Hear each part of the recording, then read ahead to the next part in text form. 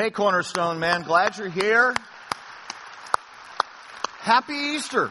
I mean, this is a big, big day in our faith. And I just want to stop as we're starting and just welcome everybody at Santan, everybody at Scottsdale. Just say thank you so much for being part of this day. You get that Easter is literally the linchpin of our faith. That everything that you and I say that we believe hinges on the reality of Easter. Because either at Easter, you ready? Either at Easter, everything that Jesus taught is true. That his death on the cross for our sins worked.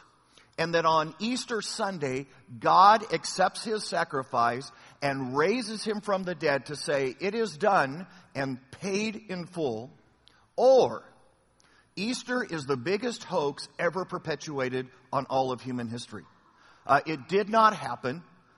Somehow the disciples pulled off some sort of a hoax. And you and I have absolutely no justification and no reason for our faith. Matter of fact, the Apostle Paul said this, that if the resurrection hasn't happened, then you and I as Christians are to be considered the most miserable people in the world. Because bottom line is, guys, we have staked our lives on the belief that the resurrection is true and valid and has happened. More than that, we've staked our eternities on it. And there are people in this room today who would say, Lynn, I'm just telling you, I've been there and I have explored this, and I'm just telling you, the resurrected Jesus has absolutely changed my life. Do you realize there are more than 1 billion Christians worldwide today who would look you in the eyes and say to you, I have experienced a personal relationship with the resurrected Jesus Christ. Nobody is saying that about Buddha. Nobody's saying that about Muhammad, but Christians are saying, I have experienced a personal relationship with the resurrected Jesus Christ. It's Easter. And yet, I get it. There are some of us in this room who still haven't quite been affected by Easter. It hasn't necessarily landed for us. And look, I get that there are probably some of us in the room, and the only reason you're here is because some crazy Christian dragged you to church today and you were stuck. You didn't know how to say no politely. I get that for some of us, Easter is family tradition and it's just what you do. You know, Easter and Christmas and maybe church, it's just kind of your family thing, and so you're here. And Easter hasn't landed in your life and you haven't felt the full effect of Easter yet. And here's what I just want to encourage you. That if Easter hasn't changed you, if this reality that Jesus paid for your sins, died for you, and that this thing we believe is absolutely unequivocally real, then can I just encourage you today, this Easter, to maybe lean in just a little closer, to examine a little more thoroughly, and figure out how your life ought to be affected by the resurrection of Jesus Christ. So here we go. I want us just to go back to that original Easter and unpack what happens that morning and watch as lives are instantly transformed when they begin to realize that it is real. Okay, so grab your Bibles. Go with me to the book of Matthew. And if you're not real familiar, if you simply go to the back of your Bible, work to the left, you're going to find this book of Matthew. It's Matthew chapter 28. And it chronicles that first Easter morning. Matthew chapter 28, starting in verse 1. Here's what it says. After the Sabbath at dawn, on the first day of the week, Mary Magdalene and the other Mary, the mother of Jesus, went to look at the tomb. There was a violent earthquake, and an angel of the Lord came down from heaven, and going to the tomb, rolled back the stone, and then sat on it. His appearance was like lightning, and his clothes were white as snow. The guards were so afraid of him that they shook and became like dead men. They collapsed on the ground. The angel said to the women, "Do not be afraid, for I know that you are looking for Jesus who was crucified. He is not here. He is risen, just as he told you he would be. Come and see the place where he lay. Then go quickly and tell his disciples that he has risen from the dead and is going ahead of you into Galilee. There you will see him Now I've told you. Now, get the moment. For the last 3 days, all of the followers of Jesus have been in absolute despair and mourning.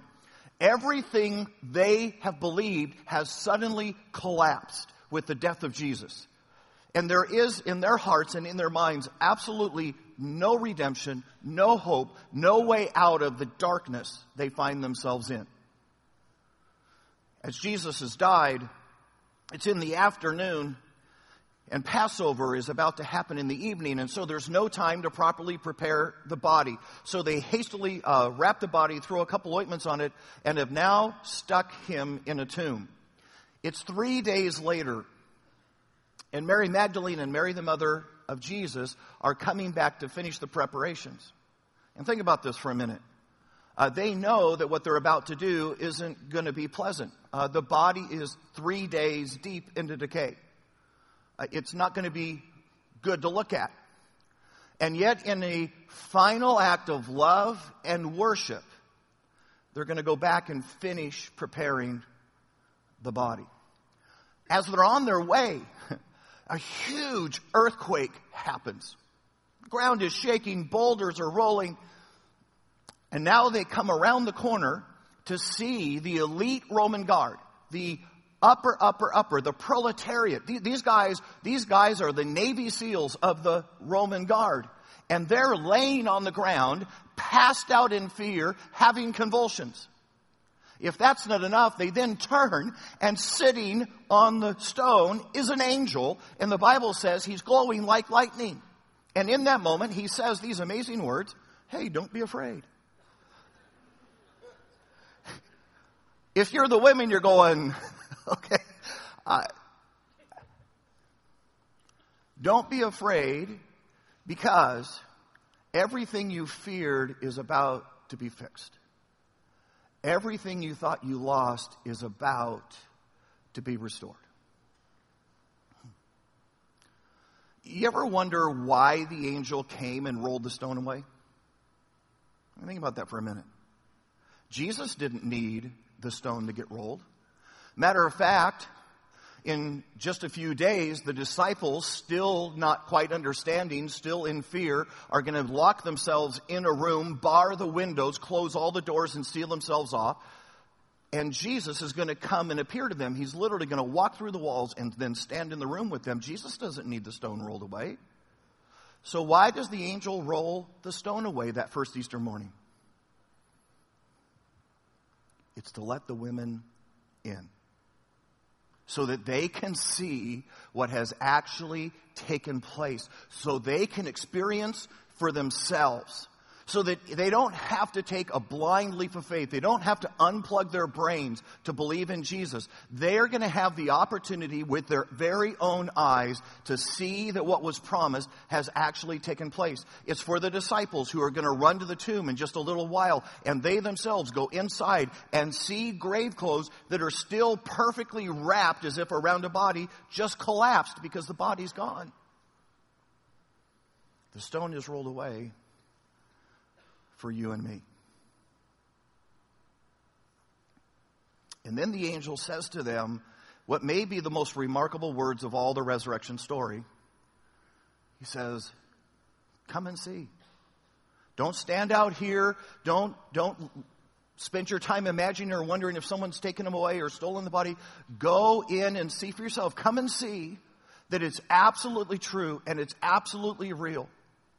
And in that day, if you had gone to a tomb, the doorway to the tomb was fairly small. You didn't build big doorways because you weren't expecting people to be walking in and out. The reality is the tomb's a very low door. And as these women go and as they crouch down and then stand up inside the tomb, and suddenly in an instant, they look and realize that Jesus really has been raised again. And in that moment, sorrow turns to singing.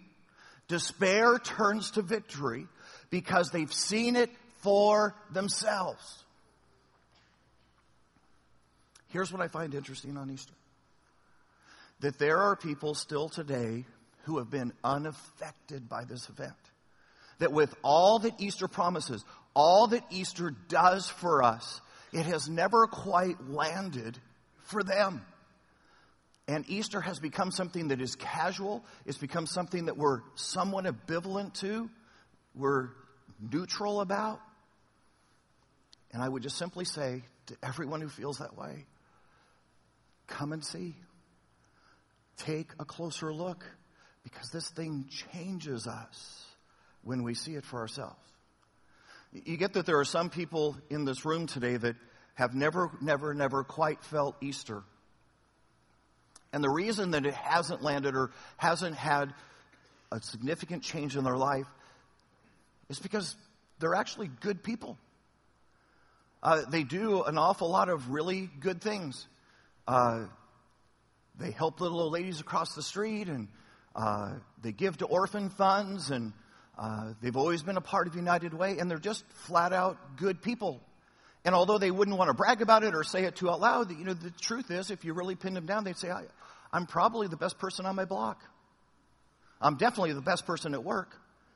And I'm just, trying to kind of maybe follow the example of Jesus and what he modeled, and I'm just trying to be a nice person, a good person, treat others the way I'd want them to treat me. And in their goodness, they haven't necessarily felt the need. Some they're missing the resurrection because they're religious. They've been raised a certain way. They would say to you, hey, probably all of my life, I think I've known about Jesus and believed in Jesus, and I've been baptized, and I went to catechism, and I attend church every once in a while, and I'm just, I'm a fairly religious person. And the idea, both with the good person and the religious person, is that somehow you kind of add these things to your life. You do these correct behaviors. And that somehow by behaving a certain way or adding things to yourself, that somehow that's going to change who you are on the inside eventually. Let me see if this helps. How many of you ladies in the room, your husband is one of those guys that when it's football season wears the jersey? Okay, then you get it. So if you wear the jersey, does that make you on the team? I mean, think about this. Think about this for a second. How many articles of fan-based clothing do you have to put on before you get drafted? I've got the insulated sipper cup, it's Broncos right there, and I've got the jersey, Peyton Manning, best quarterback ever, and I've got the helmet, and I wear it during the game because I'm all in. I'm just telling you, I'm all in. I even order Denver Broncos pizza. I'm all in. So how many pieces of clothing do you have to wear? How many things do you add on till you're on the team? Which is exactly the same question you have to ask the good person or the religious person. How many good deeds do you do? How many little old ladies do you have to help across the street till you're a Christian? How many religious things do you have to involve in your life? How many times do you have to get baptized? Or how many times do you have to attend church in a month before you cross the line and actually become a bona fide follower of Jesus? And if you miss church a couple times, does that take away? And suddenly you understand the dilemma of trying to add things on. Trying to be your own savior. You get that there was someone on that first Easter who was struggling with exactly this struggle. His name is Joseph of Arimathea. And although you may not recognize his name, I guarantee you recognize what he did. Joseph of Arimathea is the guy who goes to Pontius Pilate and begs for the body of Jesus so that he can place Jesus in his tomb. But what you may not know about Joseph is that Joseph of Arimathea was a part of what they call the Sanhedrin, the Jewish ruling council. He is part of the elite of the elite of the elite of the religious of his day. And here's what you just need to know. Joseph of Arimathea is a darn good guy. This guy is helpful to widows and orphans. He's giving handouts to lepers. This guy is doing good things at a pace that none of us in this room probably even comes close to. He outgoods us all. And he's way more religious than us. He has kept every single Jewish feast. He has memorized more scripture than probably any person sitting in this room. He is highly religious. And then comes along this itinerant rabbi by the name of Jesus, and Joseph of Arimathea is intrigued. He decides to go to a couple of the Bible studies and hang out. And it's interesting because Jesus is teaching things in a different way than he's ever heard or ever understood. It's fun to go and watch the feeding of the 5,000, and you get a free meal out of the deal. It's a good thing. And it's interesting to watch him heal people and just kind of see the reaction of the crowd. But at the end of the day, Joseph of Arimathea is still only a fan. Because. You ready? No matter what I put on my life, it doesn't make me a member of the team. It just makes me a fan. But then comes a critical moment. It's the crucifixion of Jesus Christ. Because think, here, ready? All of Joseph's good friends, all of Joseph's religious friends are the very ones who called for the crucifixion of Jesus. They're the very ones who went to the Romans, said, you've got to kill this guy. He's a problem. And suddenly lines are drawn. And now Joseph's stuck. Do I stay where I am? Do I stay in my goodness? Do I stay in my religiousness with all the things I've done all my life and believed all my life? Or do I cast my lot with a dead preacher? And suddenly Joseph understands there's a decision to be made. That, you ready for this? That being a Christian is not something you do. Being a Christian is something you decide. And in that moment, he decides on Jesus. I mean, think about this, guys. When he goes to Pilate and asks for the body of Jesus, when he takes the body of this man that his good religious friends have just hated, and he puts that man in his own tomb, you don't think that wasn't a statement about what he had decided in his life? How thrilled do you think Joseph of Arimathea is at the resurrection of Jesus? I mean, how cool is it when he goes back later to visit his own empty tomb? And I'm just telling you guys, he is thrilled out of his mind. And he's not thrilled out of his mind because he's developed a new business model, recycledtombs.com. That's not what he's thinking. He's thinking, I just pushed all in by faith in the Son of God, and it just proved true. And guys, I'm just going to say that to some of us that are in this room and we haven't fully felt Easter yet because we've been too busy adding things to our life. We've been too busy being good, or we've been too busy being religious the way that we were brought up or the way that someone else told them. And we thought if we were religious enough that suddenly that would make us a Christian. Guys, I'm just going to say it's not something you do. It's something you decide. At the very most, if you keep adding things, the best you can ever be is a fan, but you'll never be a disciple. And I'm just going to encourage you today, this Easter, come and see. Move a little closer to the tomb. Maybe even go inside and explore for yourself this thing of Jesus. And figure out that there's a decision to be made. There's some of us in this room and we haven't fully felt Easter because there's things keeping us at a distance. And it's because some of us are broken and some of us are hurting deeply today.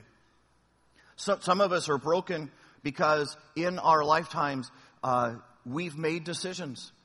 See, we sat in a moment and we said, look, I'm just going to decide for me because I'm the best decider for me. And nobody else is going to control me, and no one else is going to run my life, and no one else can tell me what to do. So I'm going to do what I want to do because I'm the decider for deciding. And in the midst of our decisions, even though our hearts were good and we were hoping for the best, we find ourselves in a place now that says, this isn't what I planned. This isn't where I thought my life was going to be by now. And I look at some of the decisions I've made, and they were the worst possible decision I could have made in the moment. And in moments that I knew it was wrong, I did it anyways. And now people are wounded. And now people are hurt. And if I just up front, I'm broken.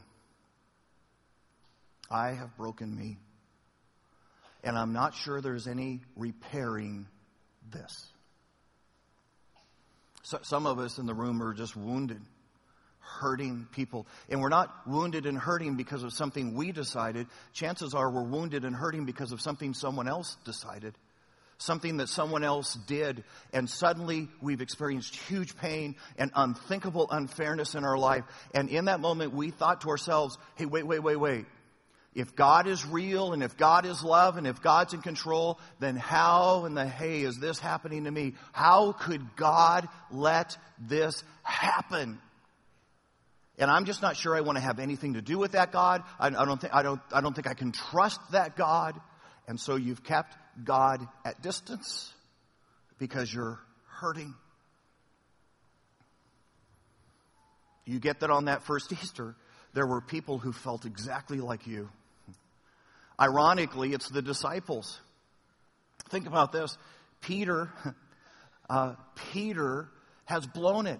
He has absolutely sabotaged his faith. Remember, Peter's the guy who looked at Jesus and said, look, I don't know what all the rest of these losers are going to do, but I will never deny you, dude. Remember that? And within 24 hours, he literally cancels his faith. He steps on his faith. He says, I have nothing to do with that guy. At the very moment that Jesus needed him most, he was in for the least. And I guarantee you, if you're Peter, you're saying, I'm broken. And what I've done, I don't think there's any fixing what I've done. If you're the other disciples, you are absolutely heartsick. You have put all of your trust, you've put all of your faith in Jesus, and now God has absolutely let you down. I mean, think about this for a minute. Remember, there's the moment in which part of the crowd is leaving Jesus, and Jesus turns to his disciples and said, are you guys going to take off on me also? And remember, the disciples say back to Jesus in that moment, Jesus, where would we go? We've already pushed all in on you. We've already risked everything for you. There's nothing left. We're 100% committed, and if this doesn't work, we're just in trouble. And now Jesus is dead. Tell me that the disciples, for those 3 days that Jesus is in the tomb, aren't saying to God, you blew it. How in the world is this fair? How in the world can you love us? How in the world can you love your son? And this be the answer. And if we can't trust you for this, then how are we ever going to trust you for anything else? Isn't it interesting that the angel says to the women, hey, go in, come and see for yourself, and then go tell the disciples. And in just a few minutes, the disciples run to the tomb, go down in through the door, and suddenly realize in that moment that everything they thought they had lost has been restored. That what they believed originally was defeat has in this instant been turned into their greatest victory. And guys, I'm just telling you that if you're sitting here today and you're struggling and you have not figured out Easter, then your brokenness can be healed. That the very same God who broke the chains of death can break the chains of sin. If you're here today and you're hurting and you say, it just doesn't make sense, and how could God have let this happen? You just need to hear me say, you haven't seen the final chapter yet. You haven't seen what the author of life does when he finishes your story. And can I just encourage you that rather than walk away and let Easter not affect you, that what you need to do today is come and see. That you need to investigate further. You need to lean into the tomb like never before and just say, God, what can you do with this? Come and see.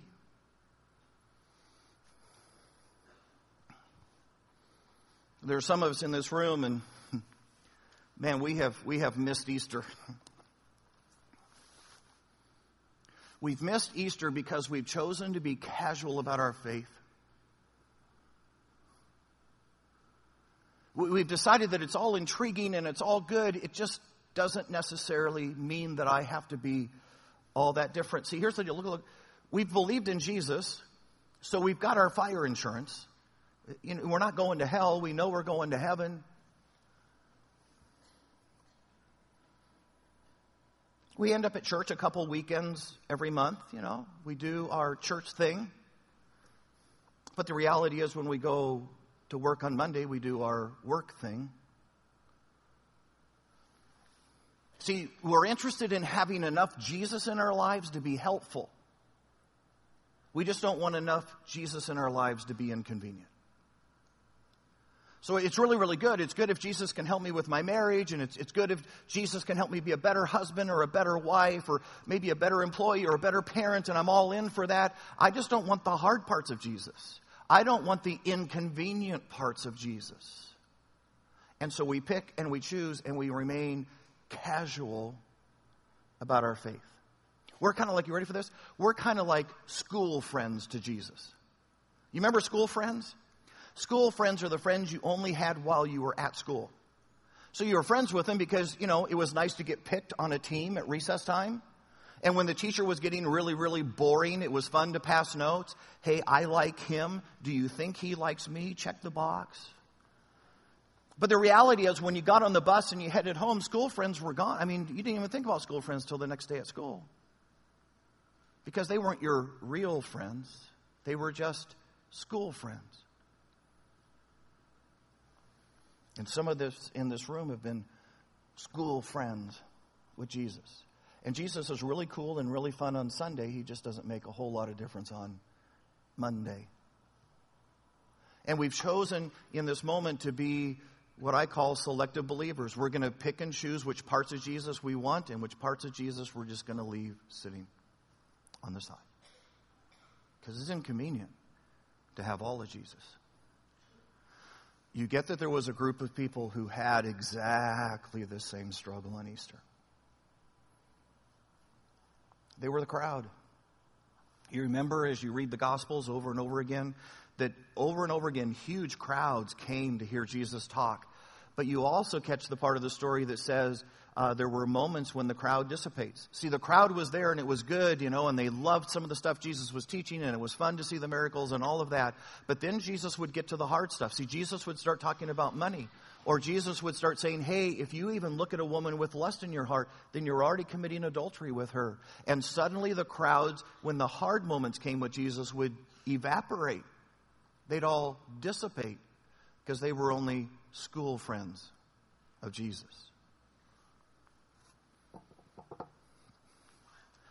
You ever wonder what happened to the crowd after Easter? I can tell you. They visited a tomb. They came to the unthinkable realization that Jesus wasn't just an itinerant rabbi, that Jesus really was the Son of God. And if he was the Son of God, dying for their sins, resurrected on the third day, then that demanded more than schoolhouse friendship. And how do we know that happened? Because Christianity explodes in Jerusalem. All those people who had been casual part-time followers of Jesus, visiting the empty tomb, suddenly realized that this demanded more of their lives, and they were all in once they experienced Easter. And literally, they followed Jesus then to the ends of the earth.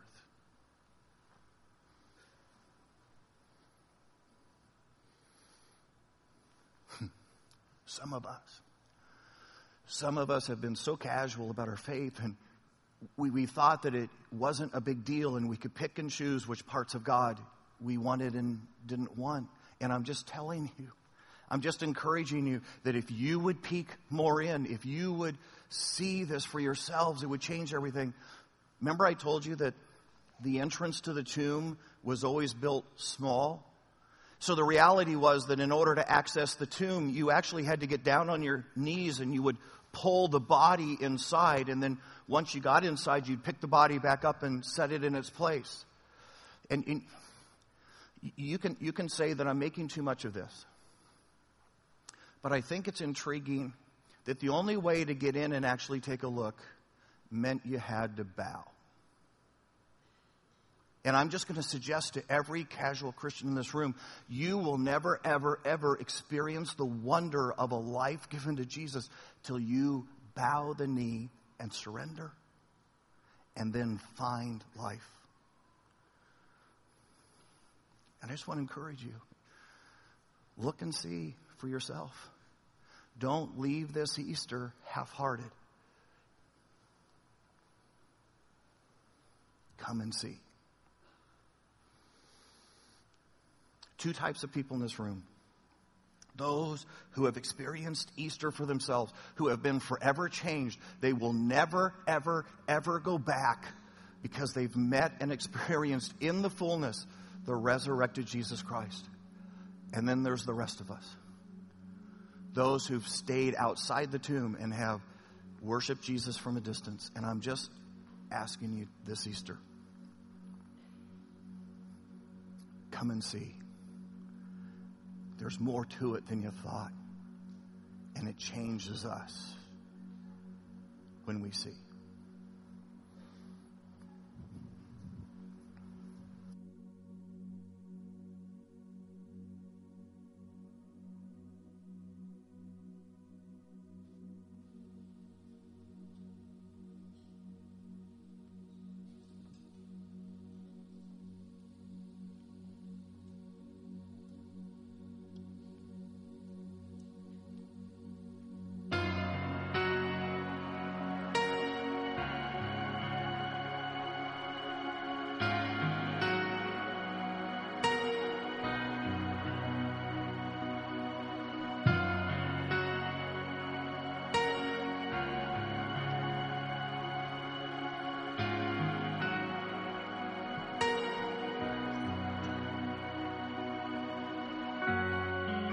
The moon and stars, they wept.